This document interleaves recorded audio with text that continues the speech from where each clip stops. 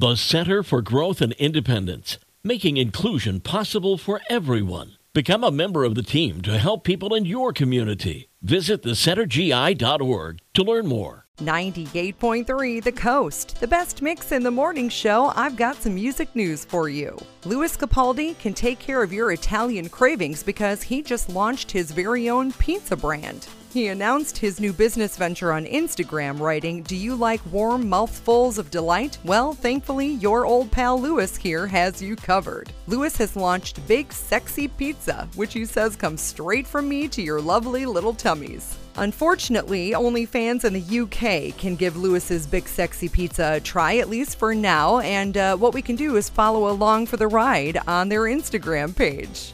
Sam Smith was among the first major music stars to adopt they/them pronouns, but if you still catch yourself mistakenly referring to the Stay With Me singer as he, don't worry about it. Sam says they mess up pronouns all the time as well. Sam explains, "I just want to create a safe space for everyone, but also we're all learning together. The pronoun thing is interesting because mistakes happen. Even me, I make mistakes quite a lot, and it's an uncomfortable feeling making a mistake." And it's crazy to think that 25 years have passed. That's exactly what the Spice Girls said in a statement about Spice World 25, which features previously unreleased bonus tracks from their 1997 album. Earlier this week, the Spice Girls announced that multiple new and expanded versions of their iconic Spice World album featuring their hit singles Spice Up Your Life, Too Much, and Stop will be released, available in digital, deluxe, 2 CD with a hardback book, picture disc vinyl, clear vinyl, and a lot of other options.